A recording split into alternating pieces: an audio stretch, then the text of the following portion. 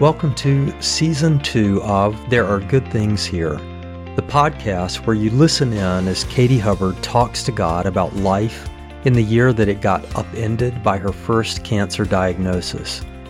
I hope you'll find grace in her honest, hard, and hopeful words. I'm your host, Norman Hubbard, and I just want you to hold on to Jesus like Katie did. It won't be easy or perfect, but it will be worth it. From Katie's journal, dated Wednesday, July 15th, 2009. Dear Lord, weary this morning. Big argument with Norman yesterday because the staff team met for 4 hours after I left, discussing fall Bible studies and Nav night, which, by the way, means Katie got left out of the discussion. Then we received news that a friend from college is leaving his wife. It is a nightmare. Then I'm still fighting a sore throat and sickness, plus some feelings of isolation and uselessness, which I know stem from such profound physical weariness. And then she goes on in her journal for the next day, Thursday, July 16th, 2009. Dear Lord, this morning is like a Wisconsin morning. Gorgeous. I still have a sore throat. Today we have a meeting scheduled with Jeff and Jess, who are co-workers of ours in the Navigators at Illinois, to discuss a student and their future. Romans 5, verse 3. We also glory in tribulations, knowing that tribulation produces perseverance, and perseverance, character, and character, hope. But I have chafed under those trials the past years. How I want to zoom past character and get on to do and doing. But I don't know how else character is earned or learned. We're meeting with Jeff and Jess I already said that. I love that last remark, by the way, where Katie starts to say the same thing in her journal that she had just said a few paragraphs earlier and doesn't scratch it out. She just says, I already said that, as though she were talking to someone. And that's probably because she was talking to someone. I know I've said this before, and if you listen to these podcasts along the way, you already know almost every one of her entries begins, Dear Lord. Unlike some people, some of us, Katie didn't really write in a journal like a dear diary, just her own thoughts to herself. Her journal entries are almost always directed as prayers to the Lord. And you see that again in the next journal entry from Saturday, July 18th, 2009, where she says, Dear Lord, fun hanging out with Jeff and Jess last night. Still fighting a sore throat, so I'm dragging around a bit. Yesterday was a fun day. Took the girls to the mall. 2 Chronicles 16, 7-9. Because you have relied on the king of Syria, and have not relied on the Lord your God, therefore the army of the king of Syria has escaped from your hand. Were the Ethiopians and the Libyan not a huge army with very many chariots and horsemen? Yet because you relied on the Lord, he delivered them into your hand. For the eyes of the Lord run to and fro throughout the whole earth to show himself strong on behalf of those whose heart is loyal to him. In this you have done foolishly. Therefore, from now on, you shall have wars. Lord, you provided for us during cancer. You provided abundantly. We continue to look to you now. We rest in you. There are many areas of our lives where you have the opportunity to show yourself strong. Monday, July 20th, 2009. Dear Lord, does everyone feel this pressing knowledge that if you don't work it out, all will collapse? With the number of things I have to trust you for, you would think that I would spend an hour in Bible study and an hour in prayer a day. What if I did? Lord, if there was a number one lesson for my cancer, it is that you are big. That's really awesome because I have what I feel like are some big issues I need you to take care of in your big way. Our monthly support, monthly money, tuition is up, gas is up, groceries are up. I don't feel like I have enough. And by the way, those of you who are listening to this contemporary as they're released know that we're in very much the similar situation as we were in that phase in 2009. Prices are up.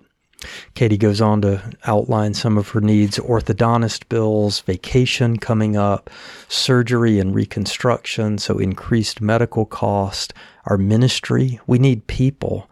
Zambia, do we go or not? What about Joseph and your provision for that trip?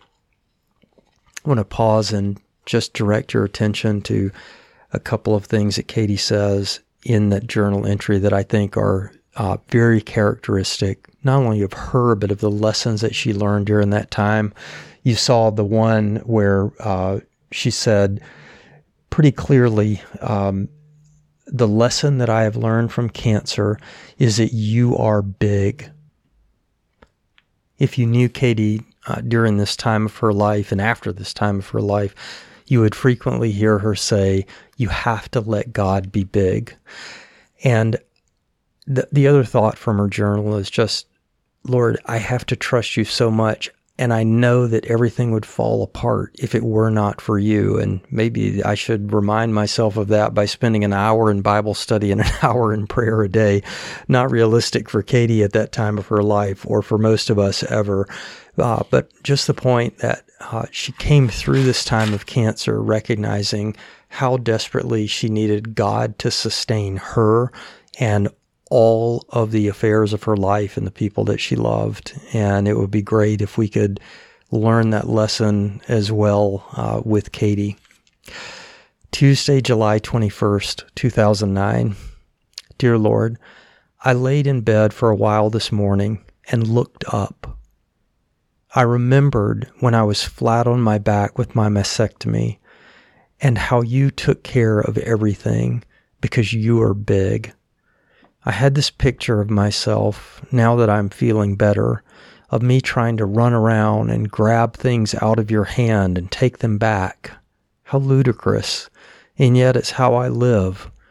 Lord, please help me to park on thoughts like love, rest, trust, listen. I live way too much of my life like I need to convince you of things, like I need to make things happen. And then her journal entry from Wednesday, July 22nd.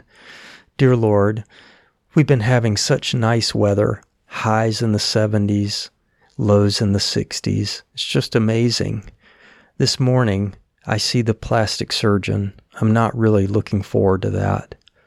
Yesterday, I pigged out a bit. Double chocolate waffle cone with Reese's from Marble Slab, which is the ice cream shop our kids would work at. Then a big taco dinner. I didn't feel that great physically afterwards. It was too much. That's good to know. But wow, that ice cream was good, with a smiley face. I'll be surprised if I lose weight this week. We have quite a bit to do to get ready to leave on Saturday. And then I'm going to read a last journal entry from Tuesday, July 28th, 2009, but it might help to frame this up a little bit for those of you who are unacquainted with our personal history at that time.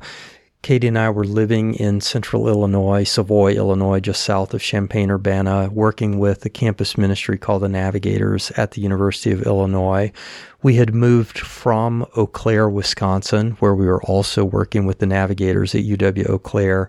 Katie's parents had been living near us. It was a wonderful time of life for us where our relationships went very deep in a place that we loved very much. And so this is where we were going on vacation, to camp in our travel trailer at a park kind of near Eau Claire. So that helps to set the stage for the comments that come here on Tuesday, July 28th, 2009. Dear Lord, we are having a great vacation. I am having a great vacation. And now you've woken me up at 7 a.m. to have a quiet time. Even better, we are camping in Osseo, Wisconsin, and I am just loving being here. Sunday, we went to church. She doesn't say this, but Bethesda Lutheran Church was our church home in Eau Claire. We got to see so many special people. What a treat. It was a gorgeous day. And then we had lunch with the Bernardis. It was so good to be at their house. Parenthetically, she says, eating Ronnie's cooking.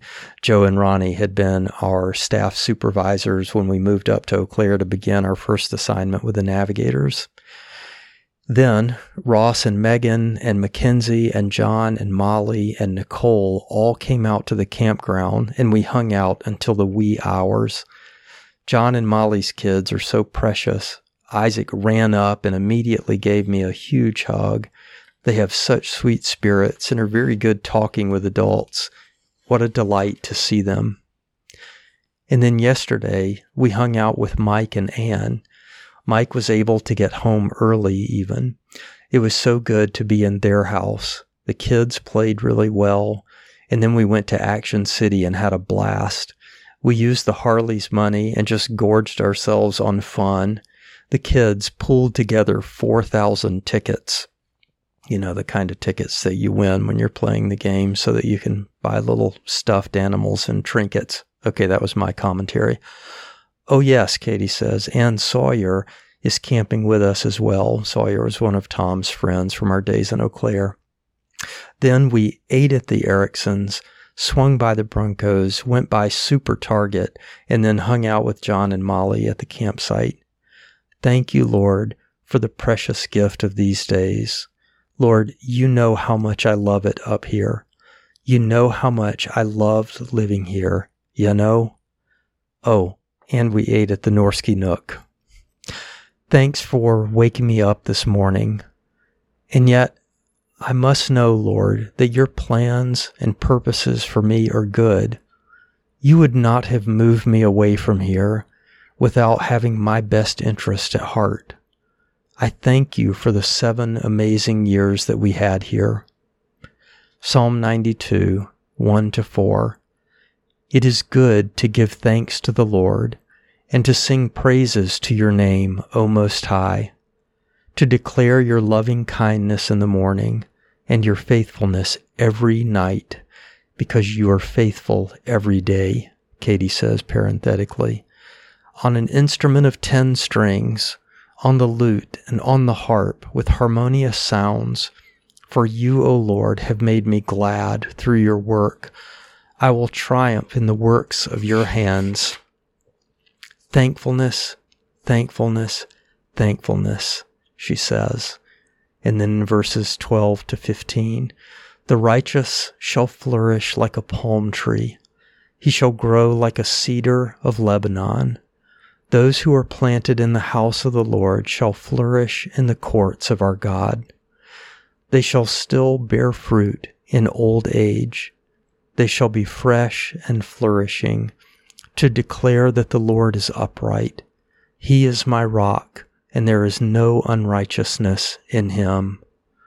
Wow, where am I planted? In the house of the Lord. That can never change, no matter where I live. Where do I flourish? Not in Eau Claire or Colorado or Zambia, but in the courts of my God. Lord, plant me in your house and let me flourish in your courts. This morning, we are off to see Don and Maggie. Lord, please open to us a door for the gospel that we may proclaim it boldly as we ought. Those were our elderly neighbors from our time in Eau Claire who we were going to visit. And there you hear Katie's heart for God and Katie's heart for her neighbors. Thanks for joining me for this episode of There Are Good Things Here, and I look forward to being with you again soon.